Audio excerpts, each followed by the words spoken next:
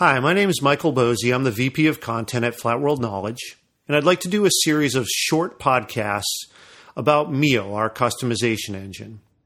Now, if you don't know much about MIYO, it stands for Make It Your Own, and essentially it's a platform that allows you to take advantage of the open license under which we publish our books. Now, how does MIYO work? Well, you start with any book in our catalog, use MIYO to make a copy of that, and then you're free to do whatever you like with it. You can edit down to the line level or simply shuffle sections around, delete whole sets of content, or you can add your own content. Then you click publish, and that version of the book, your version, is now available in every format that we offer. It's a great tool that allows you to theoretically enhance the quality of instruction in your own course because you're not having to suffer a one-size-fits-all solution.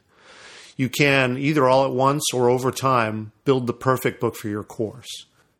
So I hope you'll join me in this podcast to learn a little bit more about the nuances of open licenses and what MIYO can do to help you create the perfect textbook for your course without having to start from scratch.